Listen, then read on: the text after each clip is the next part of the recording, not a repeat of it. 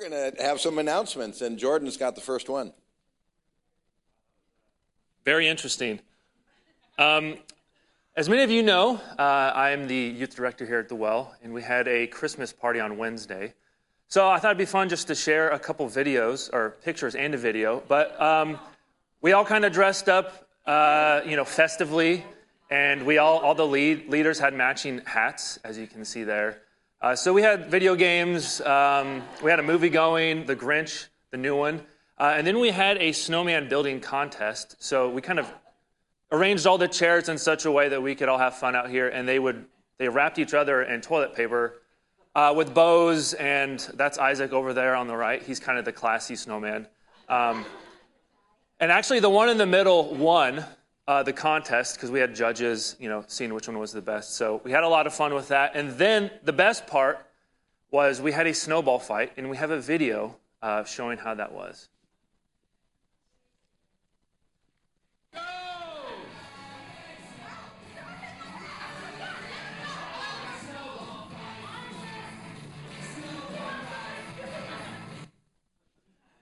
So yeah, we killed the lights. We had black lights, and those little snowballs, glow really nice. Interesting fact. So I think it was the ninjas. I don't remember the full name, but they were winning the whole time.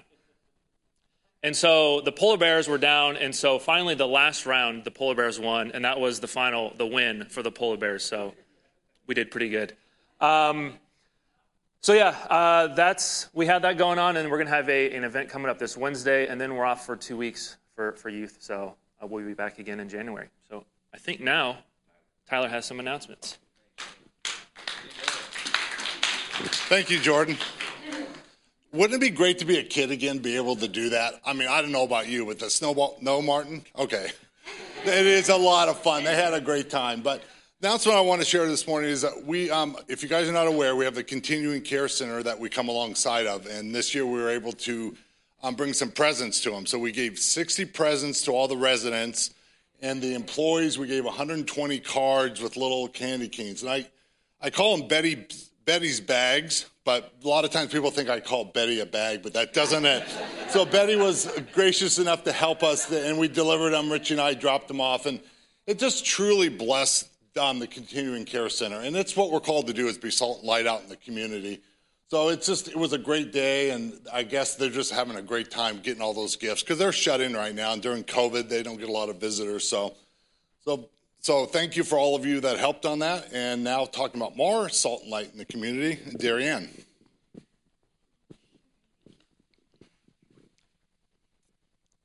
Good morning, church family.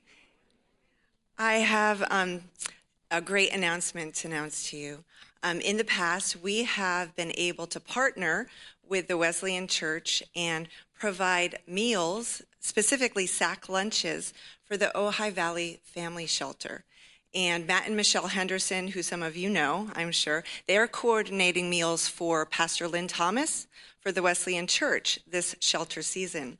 So we have chosen 4 Sundays. It's actually the 4th Sunday of every month. We are going to be packing 10 sack lunches for the homeless. And our first Sunday is actually next Sunday. It's the day after Christmas, Sunday, December 26th. And there are many ways that you can participate. So every sack lunch contains 5 items: a sandwich, chips, fruit, a sweet, and a drink. And if you're interested, you can provide an item that would go into that sack lunch. We can also prepare the sandwiches after church, which we've done before. After the service, we just have a little station in the commons, and we can make the sandwiches together. If you're interested in baking, if you're a baker and want to bake a sweet for the homeless, if you want to deliver the sandwiches, the sack lunches, they have to be delivered to the Wesleyan Church by 5:30 every Sunday. If you want to create a note that could be included in the sack lunch, that's something that you can do also. So if you're interested in participating or have questions, you can talk to me or Pastor Tyler. Thank you. Thanks, Darianne. And one more opportunity to participate and to really bless, either be blessed yourself or bless someone else. We've had a family in the church who was doing spring cleaning in December. And they they came up with a lot of coats and jackets, most of them kind of winter-oriented, and they've brought them to church, and they're going to be available. And Tyler, where is the tables going to be? They're going to be out back. Okay, so after church, if you need a jacket, you know someone who needs a jacket, you are welcome to peruse all the jackets and take one if you are so inclined. If you don't need a jacket but would really like to take an opportunity like Darianne was just talking about, to take a jacket or two and go find someone in the community who needs a jacket, and you could just kind of drive around. You could, obviously interact with those who are homeless or someone who's just in need. Whatever the case may be, feel free to take one or more jackets and give them to someone who needs a jacket. So an opportunity for you to be blessed, or for you to take this as an opportunity to bless someone else. So that's a neat opportunity. And just a reminder also about the Christmas Eve candlelight service. It's going to be this upcoming Friday here from 6 to 7 o'clock, and we hope that you can attend. It's really a very special time as a family together, and we hope that you'll be able to come to that.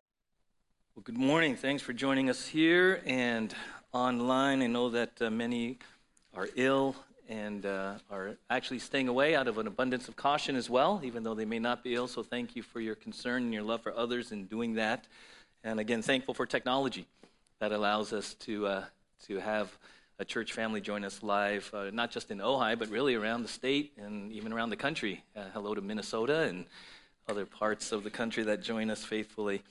We're going to continue this morning looking at really John 15, and if you haven't been with us the last few weeks, we're actually started the book of Philippians a few weeks ago, and we were camped in Philippians 2:12 and 13, and we're going to start with those verses today. It says this, Philippians 2:12 and 13, it says, "Therefore, my beloved, as you have always obeyed, so now, not only as in my presence, but much more in my absence, work out your own salvation with fear and trembling, for it is God who works in you both to will and to work for his good pleasure." So the book of Philippians is actually a letter written from the Apostle Paul to the church in Philippi, so it's written to believers. And in these two verses here, we've been really looking at what it means to work out your salvation. It's not work for, we know that. It means to bring it to conclusion. You're a believer, you put your faith in Christ. Now he says, you're to work out your salvation. And then he goes in verse 13, "For it is God who works in you, both to will and to work for his good pleasure." So we're working through what it means to work out your salvation, to take it to conclusion. One of the word pictures was a math problem that you take all the way to conclusion. We know that is ultimately becoming more and more like Jesus, Christ-like. And then verse 13, "For it is God who works in you to desire and to empower you to do that." This really cooperative effort. How does that work, right? And I shared with you last Sunday a book that I read growing up, The Way Things Work, and how these little pictures of TVs and phones and cars, and it really went into, well, how does it work, right? How does this really work, right? How does this microphone work? How is it that I can talk into this one or I can talk into this one, and it goes that way through the airwaves, right? And somehow those machines there and all the technology in the bridge, somehow there are many people who are watching this live. Like, how many of you are like, I don't get that, right? That's beyond my pay grade. That's like, I don't want to know. I just know it works. Just turn it on. I don't need to know how it works, right? And so sometimes in our faith, we never really took time. Well, how does this work? We know we're supposed to be sort of in this thing called sanctification, more and more like Jesus, right? That should be the goal. But how does it work? Because we get Philippians 2:12 and 13, work out. Okay, so many of us are very works-oriented, driven, get the grades, get the job, right? So we get working out. But it's God who works in me to desire it and to empower it. Okay, so we've been working through that. And I thought of it in light of, I came across this quote kind of as I was looking through quotes, goal setting. How many here set New Year's resolutions? Any New Year's resolution-ites around here? How many gave up on New Year's resolutions because you just realized you resolved not to do them? That's your resolution, right? Well, some of you may or may not be sort of goal setters. I don't know where you are on that spectrum, but, it's helpful. And so I was looking at some quotes about goal setting. And I found this one, and it's very interesting. It says, success is the progressive realization of a worthy goal or ideal. I love that.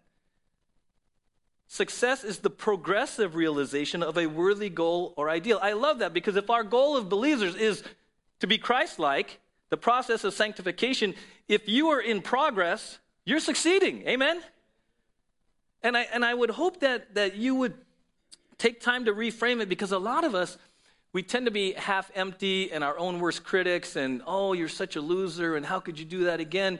And we tend to beat ourselves up as believers, and it kills our joy, robs us of a lot of the enthusiasm of following Jesus. When I love this quote as applied, if we bring it into our context of following Jesus, you're a success. Okay, how many of you, it's towards the end of the year, so December 19th, think back to this year. How many of you in this calendar year have seen progress in your sanctification? I'm not talking leaps and bounds. I'm talking maybe a baby step. How many of you went 2 steps forward and 1 step back? Right? Kind of like right? But you're on an uptrend, right? The key is the trend, right? So how many of you can say, yes, as I sit here, I've seen progress toward sanctification? All right. You're a success. Turn to the person next and say, you're a success. Tell them, you right? You're a success. We need that in our life, that attaboy, attagirl. We need that because, there's a devil who's the accuser, and our own insecurities and, this social media, Instagram world where we're looking for the approval of everybody, and all this kind of stuff. And we know our own failures and our own hidden stuff. We all that. But the truth is, many of us, if you took 1 step forward in sanctification this year, you're a success. Okay, and we have to flip this. And then one of the things we've been learning the last few weeks is so much of our Christianity, I think, has just turned negative. Maybe with the best of intentions, I don't know, maybe you grew up and you had a coach or a parent or someone, and they tried to get you to succeed by the drill sergeant route, right? Not the loving, you can do this, try again, but, like, you're a loser. What are you thinking? How could you do that? Again, right? So some of us carry that into our walk with Jesus, and we think that Jesus is the great drill sergeant in the sky, and he wants to bark orders at us, waiting for us to mess up, when, truth be known, I'm thinking he's your biggest cheerleader. I'm thinking he's your biggest cheerleader. And he celebrates the progress you all make and I make, the baby steps. The baby steps. Why? Because it bears fruit of your new nature. It glorifies him, okay? So I love that. And so we've been looking at this, and last week we looked at John 15, and it says this. Jesus is speaking to his disciples. He says, I am the true vine, and my Father is the vine dresser. Every branch in me that does not bear fruit, he takes away, and every branch that does bear fruit, he prunes, that it may bear more fruit. Already you are clean because of the word that I have spoken to you, right? And so we looked at this as another way to try to understand how this works. How do we get to be more like Jesus? And in the context of John 15, how do we bear fruit? How many of you would like to bear fruit for Jesus? Would like, fruit being spiritual character, Christ-likeness, spiritual fruit, right? I guess that most everyone here would say, yeah, I would like that. I would like in my life to bear fruit and honor God, right? So we looked at this last week. Well, how do you do this, right? So Jesus is the vine. Father is the vine dresser, right? In verse 2, it says, every branch in me that does not bear fruit, he takes away. We saw that that's people who profess to be Christians but really aren't. Okay, there's nothing in their life really as a whole that would indicate a changed nature. They don't want the things of God. They're not living for Jesus. They don't love the Lord. They're just kind of, we called it, someone who professes but doesn't possess. Okay, and so he says, they're taken away, and says, every branch that does bear fruit, he prunes that it may bear more fruit. And this is really important because, again, pruning, how many gardener types are here? Like, you're pretty good, right? I just try to keep it alive, right? Like me and my wife, she's better than it than I would, but yeah, so pruning. I don't know much about pruning, although when I hear the word pruning in my lack of education in this area, I think pain. Right? I've never thought of pruning necessarily. I thought of pain, cutting, right? I'm not so sure the plant is thrilled with that, but, it's good for them, right? And so when I heard, like, every branch that does bear fruit, he prunes that it may bear more fruit. Well, okay, let me wrap my mind around this pruning, Father pruning. Because it's a good thing. He says every branch that does bear fruit, okay? So if you're bearing fruit as a believer, that's a good thing, right? Good thing. But what does it say is about to happen to you? You're about to get pruned, right? You're about to get pruned. Father prunes so that what? You can bear more. It's a good thing. Is pruning a good thing? Pruning's a good thing, and it's a good sign that you're doing something right. Amen? Right? So we should be welcoming pruning because Father says, fruit, come here. Right? Now, biblically, we saw that we have to understand pruning in the word that's used here doesn't necessarily mean cutting or hacking or anything like that. The word pruning actually means cleanse. Right? I'm like, wow, cleanse.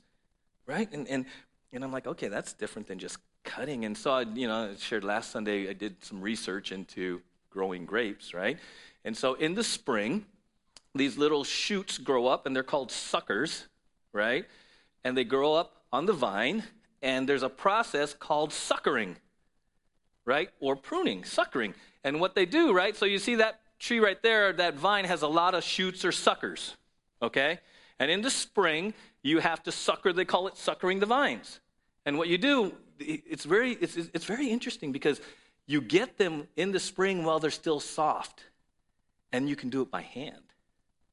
But there's a term called lignifying, and lignifying is when they become rigid and wooden. Then it takes a lot more work, right?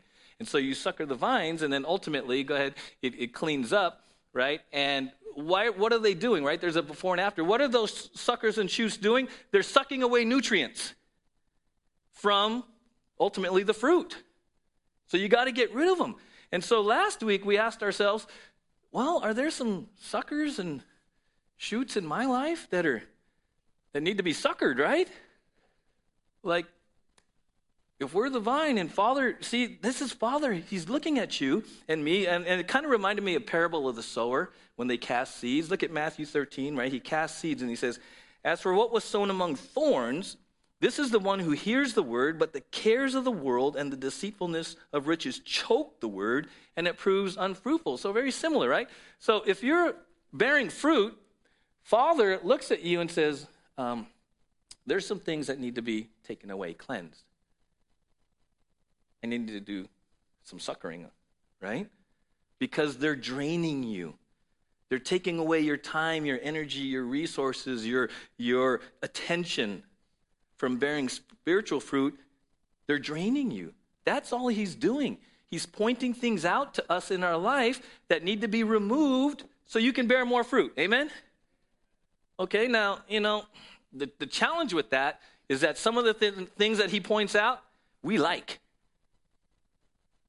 They, it's just, and it really, and it's not hurting anyone. And he knows better than we do what is actually draining us. And it might even sometimes be people. It might be unhealthy situations that are just not helpful to your fruit bearing. Okay, it might be habits, it might be a lot of things. So how does Father do this? What's the process? How does that work? Well, one of the key things, he uses his word. He uses his word. Hebrews 4. For the word of God is alive and powerful. It is sharper than the sharpest two-edged sword, cutting between soul and spirit, between joint and marrow. It exposes our innermost thoughts and desires. Nothing in all creation is hidden from God. Everything is naked and exposed before his eyes, and he is the one to whom we are accountable. 2 Timothy in the New Living. All scripture is inspired by God and is useful to teach us what is true and to make us realize what is wrong in our lives. It corrects us when we are wrong and teaches us to do what is right. God uses it to prepare and equip his people to do every good work. This is why it's important to be in the Word. Because as you meditate on the Word, as you take in the Word, God, through the power of the Holy Spirit, begins to speak to you in your unique life situation. Okay? It's called conviction. It's called whatever you want to call it through the power of the Holy Spirit. He says, yeah, you read a passage. How many of you have ever read a passage of Scripture in your quiet time or in your study and you're like, ouch? And he's like, okay, you got to make that phone call. Okay, you got to make that, right? That's because it's living and active in the power of the Holy Spirit. That's why, in many ways, we as pastors and elders, we don't have to be the spiritual popo and point fingers around here and what we want you to do is fall in love with Jesus, fall in love with the Word, and we believe that primarily through the Word and through the power of the Holy Spirit, God can speak to you and bring the conviction from the inside out. So it's not just compliance around here, and it's not just man-pleasing, and it's not just, saying all the right things and pretending that all is good. No, it's an inside-out job. Power of the Holy Spirit, right? Hebrews 12:11. No discipline is enjoyable while it is happening. It's painful. But afterward, there will be a peaceful harvest of right living for those who are trained in this way. So if we understand that it's for our good, if we understand pruning in a cleansing way, pruning in a getting things out of my life that are actually hindering fruit, it may be painful, but you know what? We should welcome it. We should welcome it because it's good. Because God is good, and all the time, even when he prunes, amen? Even the pruning process is good. It's good, right? So he does it through his word, primarily power of the Holy Spirit, and he can also do it through circumstances, trials that he allows. There's a great verse in 1 Peter. In this you rejoice, though now for a little while, if necessary, you have been grieved by various trials, so that the tested genuineness of your faith, more precious than gold that perishes, though it is tested by fire, may be found to result in praise and glory and honor at the revelation of Jesus Christ. Again, what's he talking about? He's talking about precious metals that are put in the furnace. And why are they put in the furnace? Because the heat purifies them. The dross, there's a thing called dross. You put it in the furnace, it gets heated up, the dross gets separated, rises up, and they get rid of the dross or the waste material, right? And in the same way, sometimes God allows trials in your in my life, the furnace, because he just wants to get rid of the dross. Amen? You're like, what's going on? Why is this happening again? Oh, man, why? And really what God is revealing is dross, spiritual waste, that through the trial rises up, and then he can deal with it so that you're more refined and pure, right? Robert Cadre says this, as gold by fire is severed and parted from dross, so singleness of heart and true Christian simplicity is best seen and made most evident in troubles and afflictions. In prosperity, every man will seem godly, but afflictions do draw out of the heart whatsoever is there, whether it be good or bad. Anyone ever go through a trial or something catch you off guard and you say something you oughtn't to have? Okay, it's just me. Okay, just me and Betty. Just me and Betty. Something's happening. Okay, you had a reaction. Anyone ever have a reaction that you're like, whoa, that's the old Mark? You ever have the old person rear its head? Mostly when you're caught off guard. And mostly when maybe you're not feeling well, maybe you're distracted, right? And you just kind of have this reaction like, whoa, what was that? Well, just something that needs to be removed. A little reminder of some dross that got lifted up in the heat of that moment. And you're like, okay, thank you, Father, for revealing that. Now, again, see this as a positive. See this as a positive, right? Again, because sometimes, again, you'll say something, you'll react a certain way. And how many of you ever said something, done something, reacted a certain way, and you beat yourself up for a very long time after that? How could you? Oh my gosh, I thought you were a Christian. Or someone says that to you. I thought you were a Christian. I thought you were a pastor. I thought you were, right? And then you beat yourself up for days and days. When truth be known, it was just allowed to happen so you would confess it, receive God's forgiveness. It's identified. You can remove it and grow from it. Amen? That's the process. But many of us get stuck and we beat ourselves up. And we're the ones that keep ourselves from progressing because we're the ones that won't let it go. Right? The Bible says that God remembers our sin no more, right? when we confess it. So when you confess your sin, the word confess simply means to say the same thing. That's biblical confession. It means when you confess something, you're saying the same thing that God says it is. So if I say, Lord, I confess this is sin, what I'm saying is I agree with you, this is sin.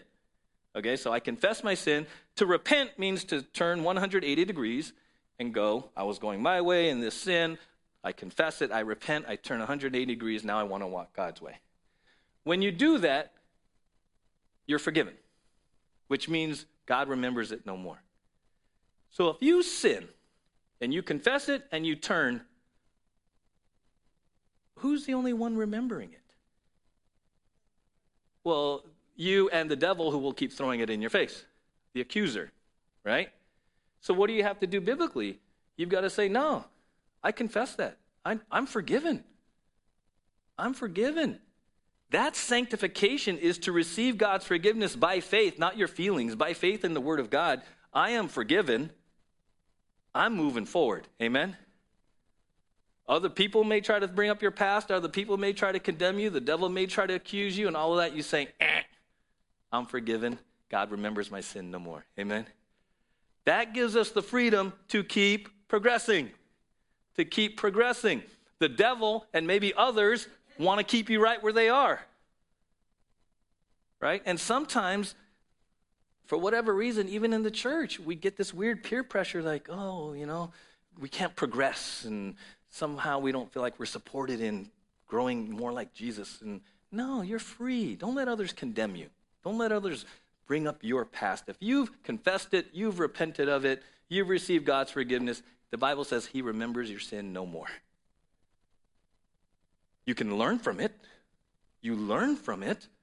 You're more dependent on him if the temptation or whatever comes up. Now you catch it. Now you have this area of self-realization. You're like, whoa, here it comes again. Okay?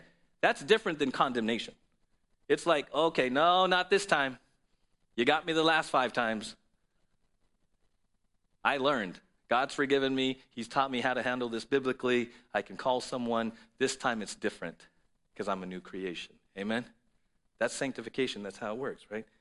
J. Vernon McGee, I love J. Vernon. He says this, when God tests us today, he puts us into the furnace. He doesn't do that to destroy us or to hurt or harm us, but he wants pure gold. And that is the way he will get it. Frand, right, if you ever watched J. Vernon, Frand, that is what develops Christian character. At the time of testing, the dross is drawn off and the precious gold appears.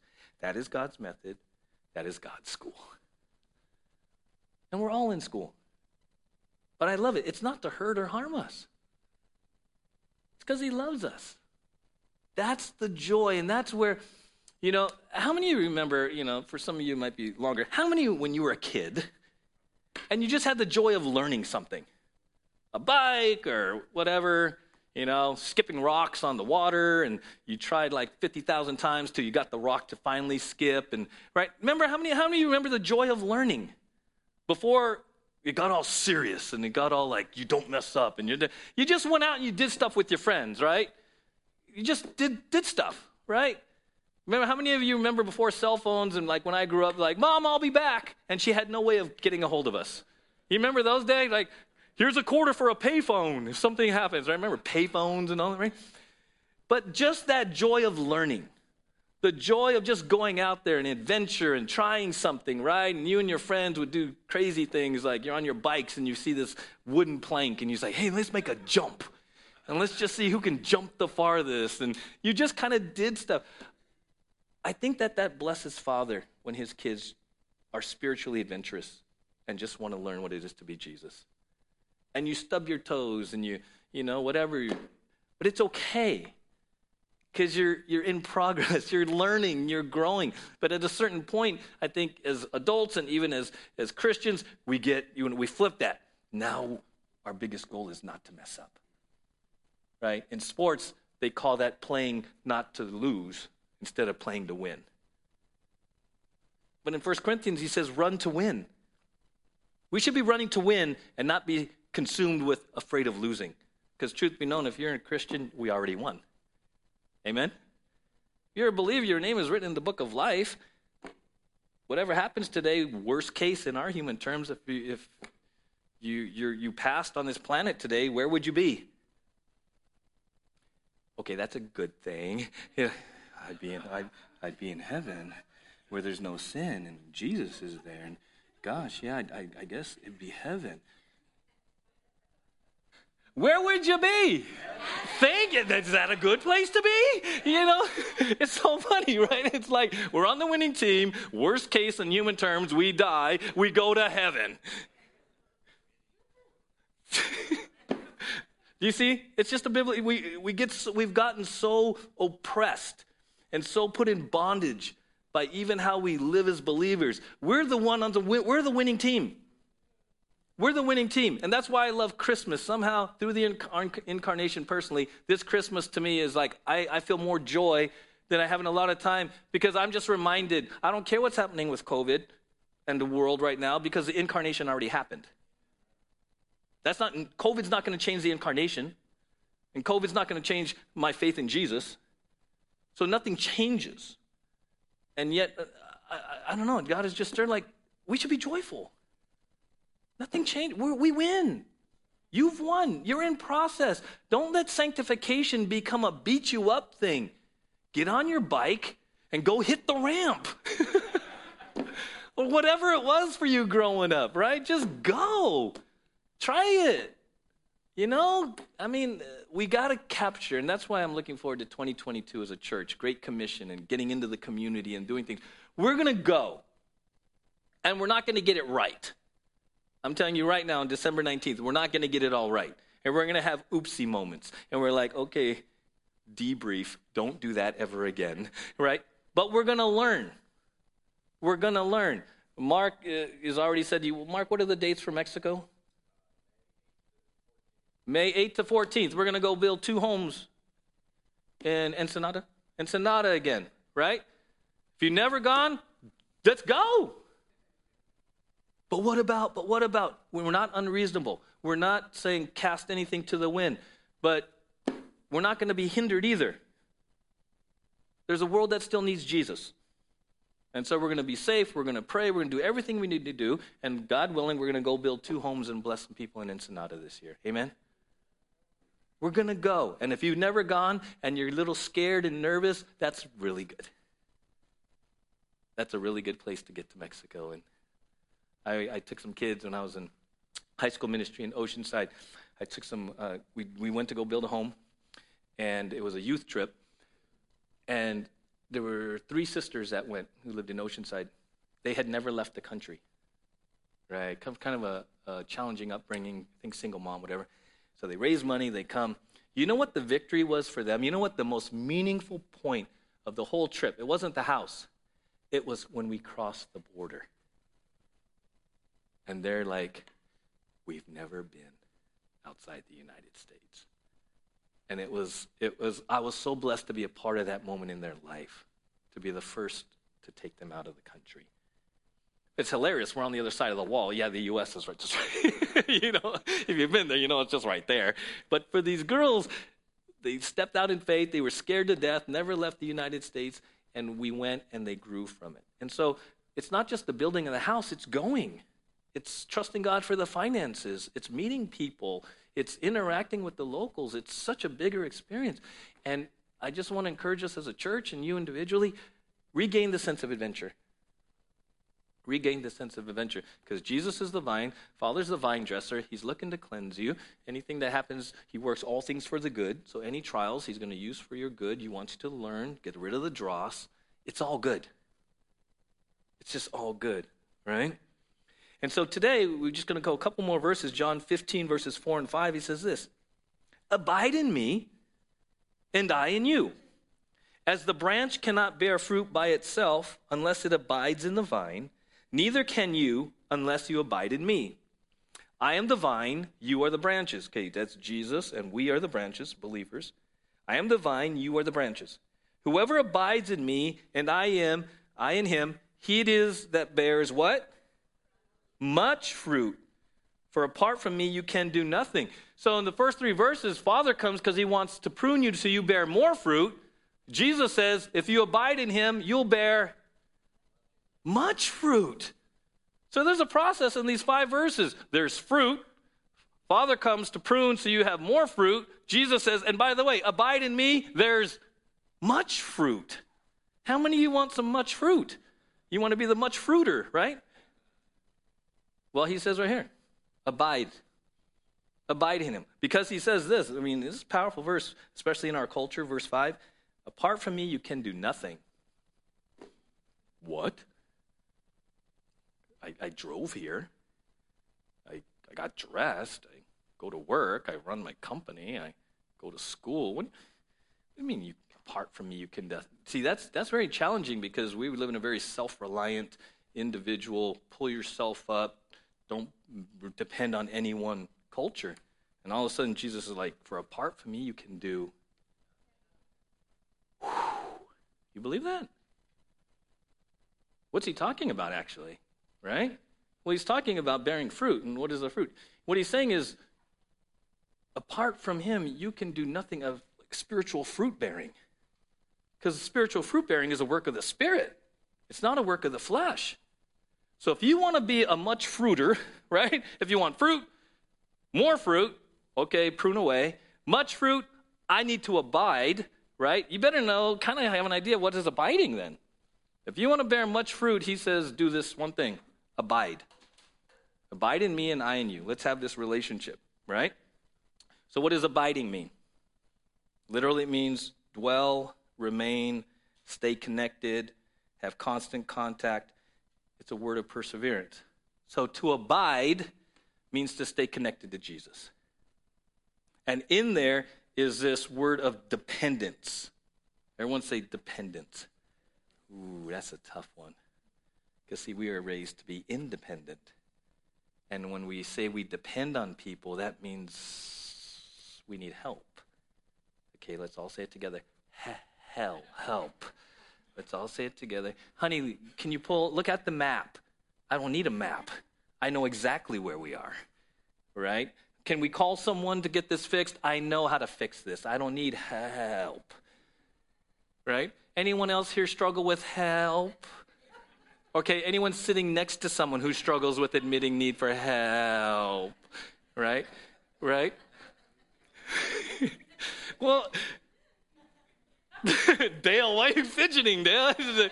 Dale was like this with Linda. He was like, I'll take my arm off of her. And you knew it was coming on, Dale. I was like, I knew we should have watched this at home. I knew this was a live stream Sunday. But you see, if you were at home, Dale, Linda would be talking out loud. He's talking to you. Like there's some people at home right now just talking like, see, because you're not here. So you can see like, honey, see? Why are you pointing at me?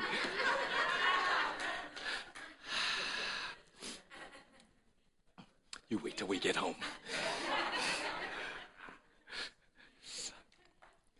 Well, let's just say collectively I'll struggle with a little bit of help, right? So if we're going to bear much fruit, we have to acknowledge dependence, amen? That he says we can do nothing, so literally you better cry out for help. Because if you go out there in the flesh and in your own abilities and try to create fruit, it's just your creation. It's like imitation, right? This is why it's challenging sometimes when we teach on the fruit of the Spirit, love, joy, peace, patience, because it's a fruit of the Spirit. But sometimes when you teach on the fruit of the Spirit, everyone leaves with the best of intentions and in the flesh, I'm going to be loving, I'm going to be good. And like, no, whoa, slow down. It's a fruit of the. What you first got to do is learn to walk in the Spirit. And if you're walking in the Spirit, you'll bear the fruit of the, because it comes from the. Okay, so same way here. He's the vine. He is the source of the fruit. You and I need to focus on abiding and staying connected. Amen? Not the works of creating the fruit. If we abide, he says very clearly, if you abide in me and I in you, you will bear much fruit. How many of you just got a load lifted off? Like, right? Because again, if we flip this and fruit turns into good deeds and works, now we have scorecards, and now we're half empty again, right? We're like, oh, yeah. If we go into 2022 going, okay, Lord, 2022, year of abiding. I want to abide in you. Now, this is why church attendance, here in person, reading your Bible, prayer, fellowship, serving, all the activities that we encourage you to do, the disciplines, this all comes into abiding. Does it make sense now? See, abiding is the umbrella that connects all the church activities that we encourage you to do. If you're just doing church activities for activity's sake, yeah, that can kind of go like, what's the point? Right? What's the point? And a lot of times, because we lose sight of the ultimate goal, which is much fruit, church attendance, Bible study, men's group, women's group, serving, they become ends in of themselves, and now it's just duty and drudgery because they're not connected. They're not connected. Right? I shared with the leadership team this morning, I was raised in a very academic home, and my goal, my career, it's weird, I had to look back and like, my career goal was to get into one of the top universities. So I did everything I needed to do through junior high, high school, grades, academics, extracurricular, everything. And the end game, the goal was to get into a university. So I got into UCLA. The crazy thing is, it was just UCLA. UCLA was not attached to a career. The end game was just to get into UCLA. So I got into UCLA, and I was just like, okay, now what? Because there was no bigger picture. That was the goal. And I literally, okay, how many GEs can you take? You know, and you're floating around, you're trying to figure out, now I got to figure out what I want to do with my life. And my roommate, I remember it's so funny, last year of college, we literally looked at each other and said, what are you going to do? I said, I don't know, what are you going to do? He said, let's go to law school. We said, okay. So he went to University of San Francisco, I went to USD, just because it was the next thing to do. It wasn't part of a bigger picture. UCLA was the end game. I could go into retirement because I achieved my goal, right? I was like, oh, wait, life is just starting? I got to get a job and a career? My career was just UCLA. Well, a lot of us, you get saved and you think, go to church. Done. Bible study. Done. Read my Bible every day. Done. So that's your layer of done. You've arrived. I said the prayer, or, I put my faith in Jesus. Now I just do all these things until I go to the pearly gates, right? And there's no bigger picture. There's no goal. Well, I want to inspire you. I want to encourage you through the Word of God. The goal is to bear much fruit. And how do you do that? Abide. So you come to church, you meet people, you get connected with brothers and sisters in Christ, you serve together, you go build homes together, you go into the community together, you pray together, you fellowship together. Why? Because it all keeps us connected to Jesus. The whole point of everything we do here is to help you stay connected to Jesus. Amen? And I'm going to be honest with you. We want you more connected to Jesus than the well. Please be more connected to Jesus than this church. Because the people that run this church are imperfect.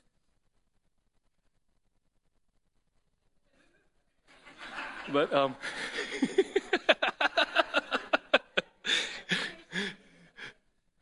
at some point, we will probably let you down. Because, not intentionally, because we're human. And we're all in process of sanctification. We do our best. We really do our best. But ultimately, your number one hope, faith, everything, put it in Jesus. We're just a conduit here. We just want to use our Sundays together through worship and the Word to get you connected to Jesus and to each other. We want to go serve, so you're connected to Jesus. Please be more connected to Jesus than the well. I appreciate, that you are called here, and I appreciate the love and encouragement that we get as a leadership team. But please be more connected to Jesus than the well. That's really what we want. That's really our heart. Okay, and we'll wrap up here. 2 Corinthians 3. Talking about this issue of dependence. Look what it says. And you show that you are a letter from Christ delivered by us, written not with ink. This is Paul writing to the Corinthians.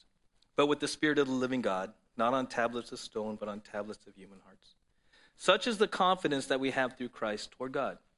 This is it, verse 5. Not that we are sufficient in ourselves to claim anything as coming from us, but our sufficiency is from God, who made us sufficient to be ministers of a new covenant, not of the letter, but of the Spirit, for the letter kills, but the Spirit gives life. Verse 5, not that we are sufficient in ourselves to claim anything as coming from us, but our sufficiency is from God. Amen.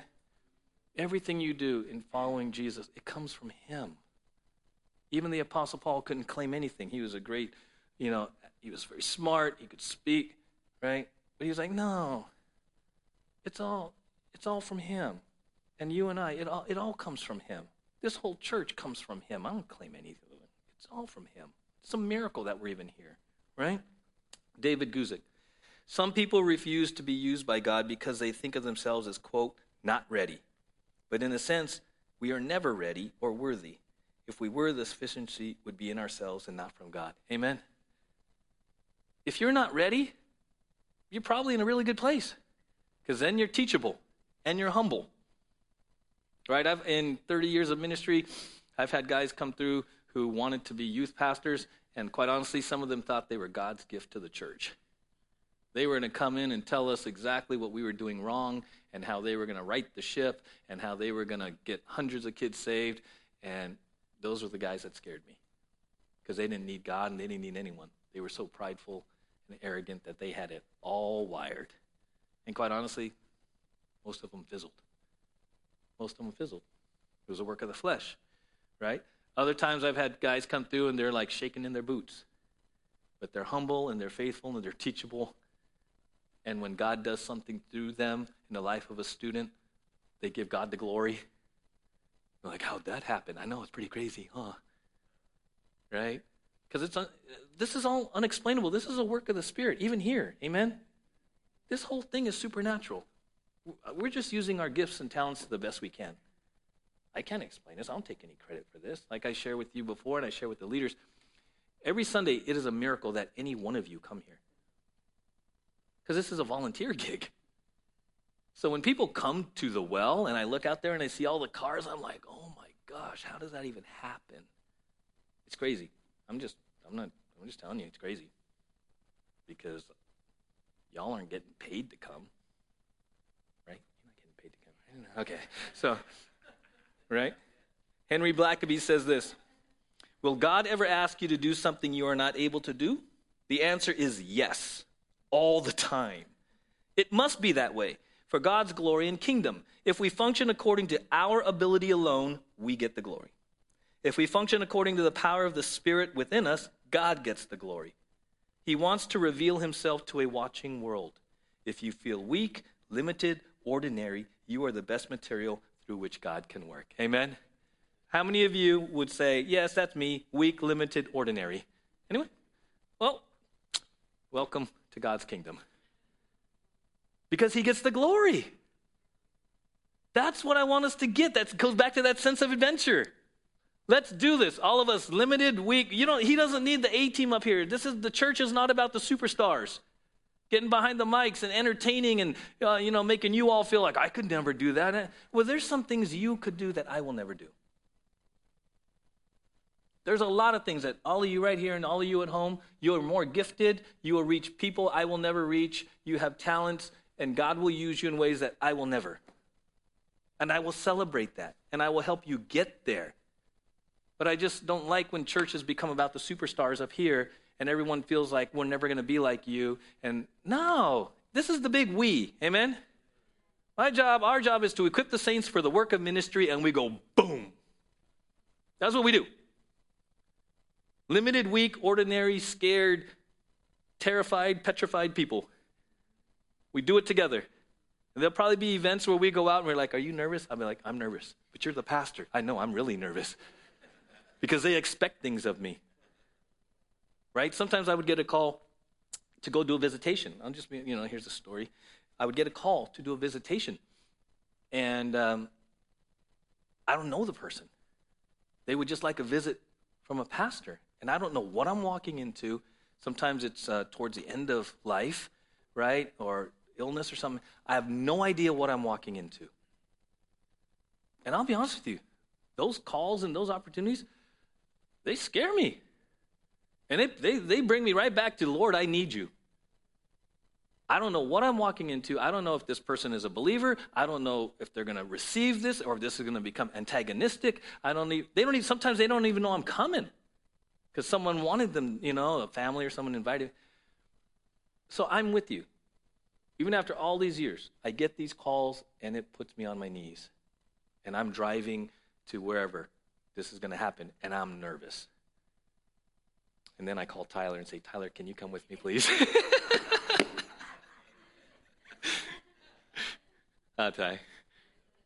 Tyler knows.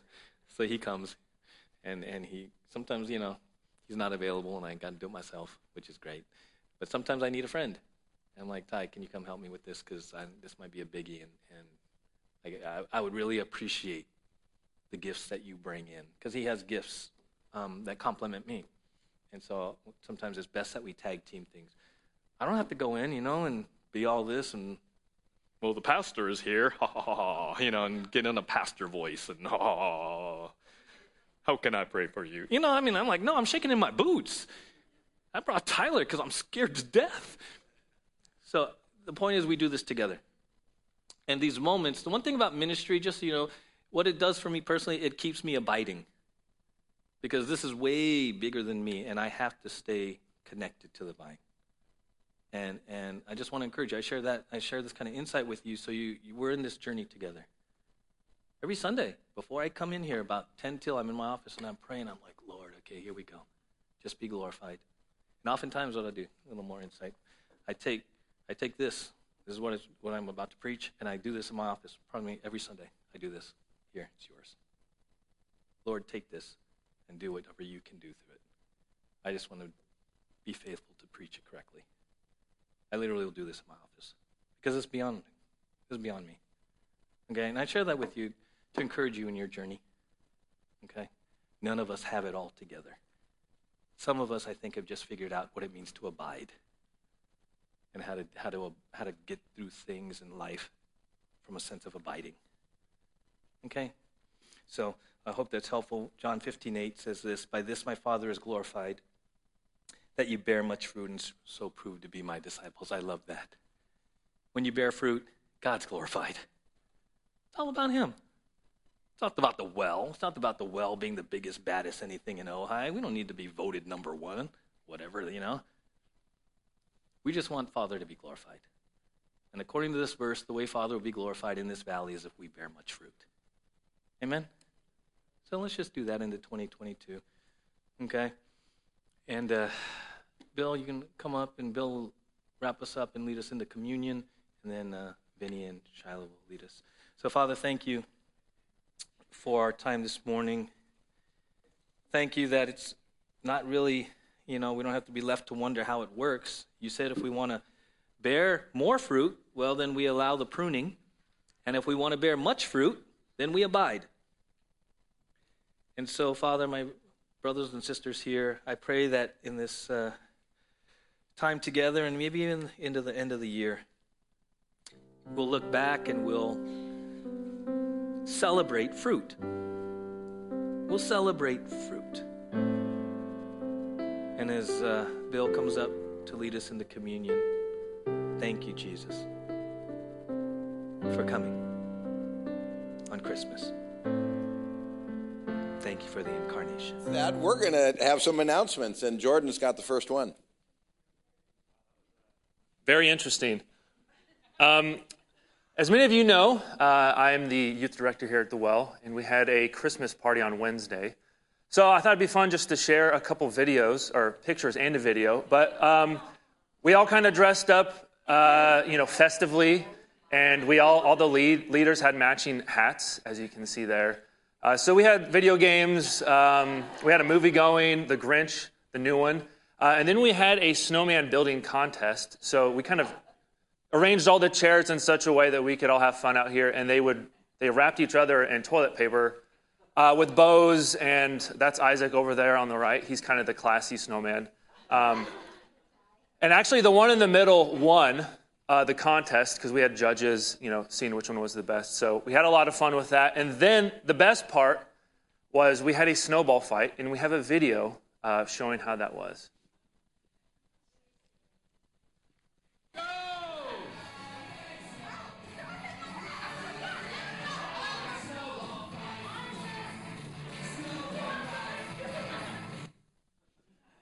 So yeah, we killed the lights. We had black lights, and those little snowballs, glow really nice.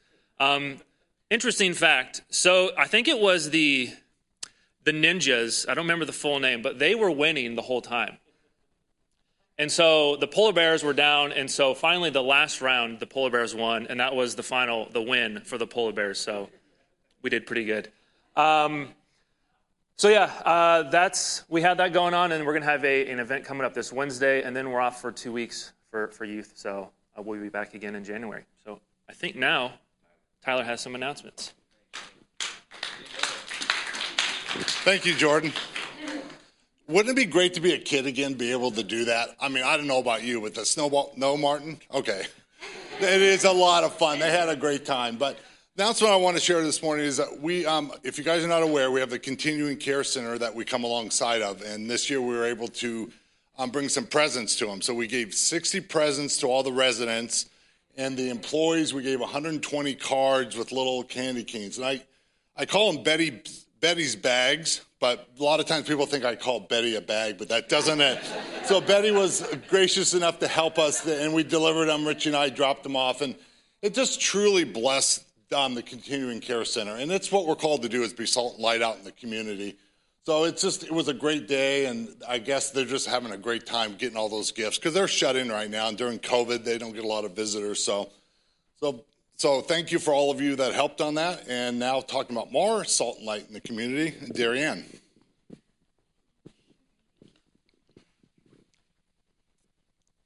Good morning, church family. I have a great announcement to announce to you. In the past, we have been able to partner with the Wesleyan Church and provide meals, specifically sack lunches, for the Ojai Valley Family Shelter. And Matt and Michelle Henderson, who some of you know, I'm sure, they are coordinating meals for Pastor Lynn Thomas for the Wesleyan Church this shelter season. So we have chosen 4 Sundays. It's actually the 4th Sunday of every month. We are going to be packing 10 sack lunches for the homeless. And our first Sunday is actually next Sunday. It's the day after Christmas, Sunday, December 26th. And there are many ways that you can participate. So every sack lunch contains 5 items: a sandwich, chips, fruit, a sweet, and a drink. And if you're interested, you can provide an item that would go into that sack lunch. We can also prepare the sandwiches after church, which we've done before. After the service, we just have a little station in the commons, and we can make the sandwiches together. If you're interested in baking, if you're a baker and want to bake a sweet for the homeless, if you want to deliver the sandwiches, the sack lunches, they have to be delivered to the Wesleyan Church by 5:30 every Sunday. If you want to create a note that could be included in the sack lunch, that's something that you can do also. So if you're interested in participating or have questions, you can talk to me or Pastor Tyler. Thank you. Thanks, Darianne. And one more opportunity to participate and to really bless, either be blessed yourself or bless someone else. We've had a family in the church who was doing spring cleaning in December. And they they came up with a lot of coats and jackets, most of them kind of winter-oriented, and they've brought them to church, and they're going to be available. And Tyler, where is the tables going to be? They're going to be out back. Okay, so after church, if you need a jacket, you know someone who needs a jacket, you are welcome to peruse all the jackets and take one if you are so inclined. If you don't need a jacket but would really like to take an opportunity like Darianne was just talking about, to take a jacket or two and go find someone in the community who needs a jacket, and you could just kind of drive around. You could, obviously interact with those who are homeless or someone who's just in need. Whatever the case may be, feel free to take one or more jackets and give them to someone who needs a jacket. So an opportunity for you to be blessed, or for you to take this as an opportunity to bless someone else. So that's a neat opportunity. And just a reminder also about the Christmas Eve candlelight service. It's going to be this upcoming Friday here from 6 to 7 o'clock. And we hope that you can attend. It's really a very special time as a family together, and we hope that you'll be able to come to that.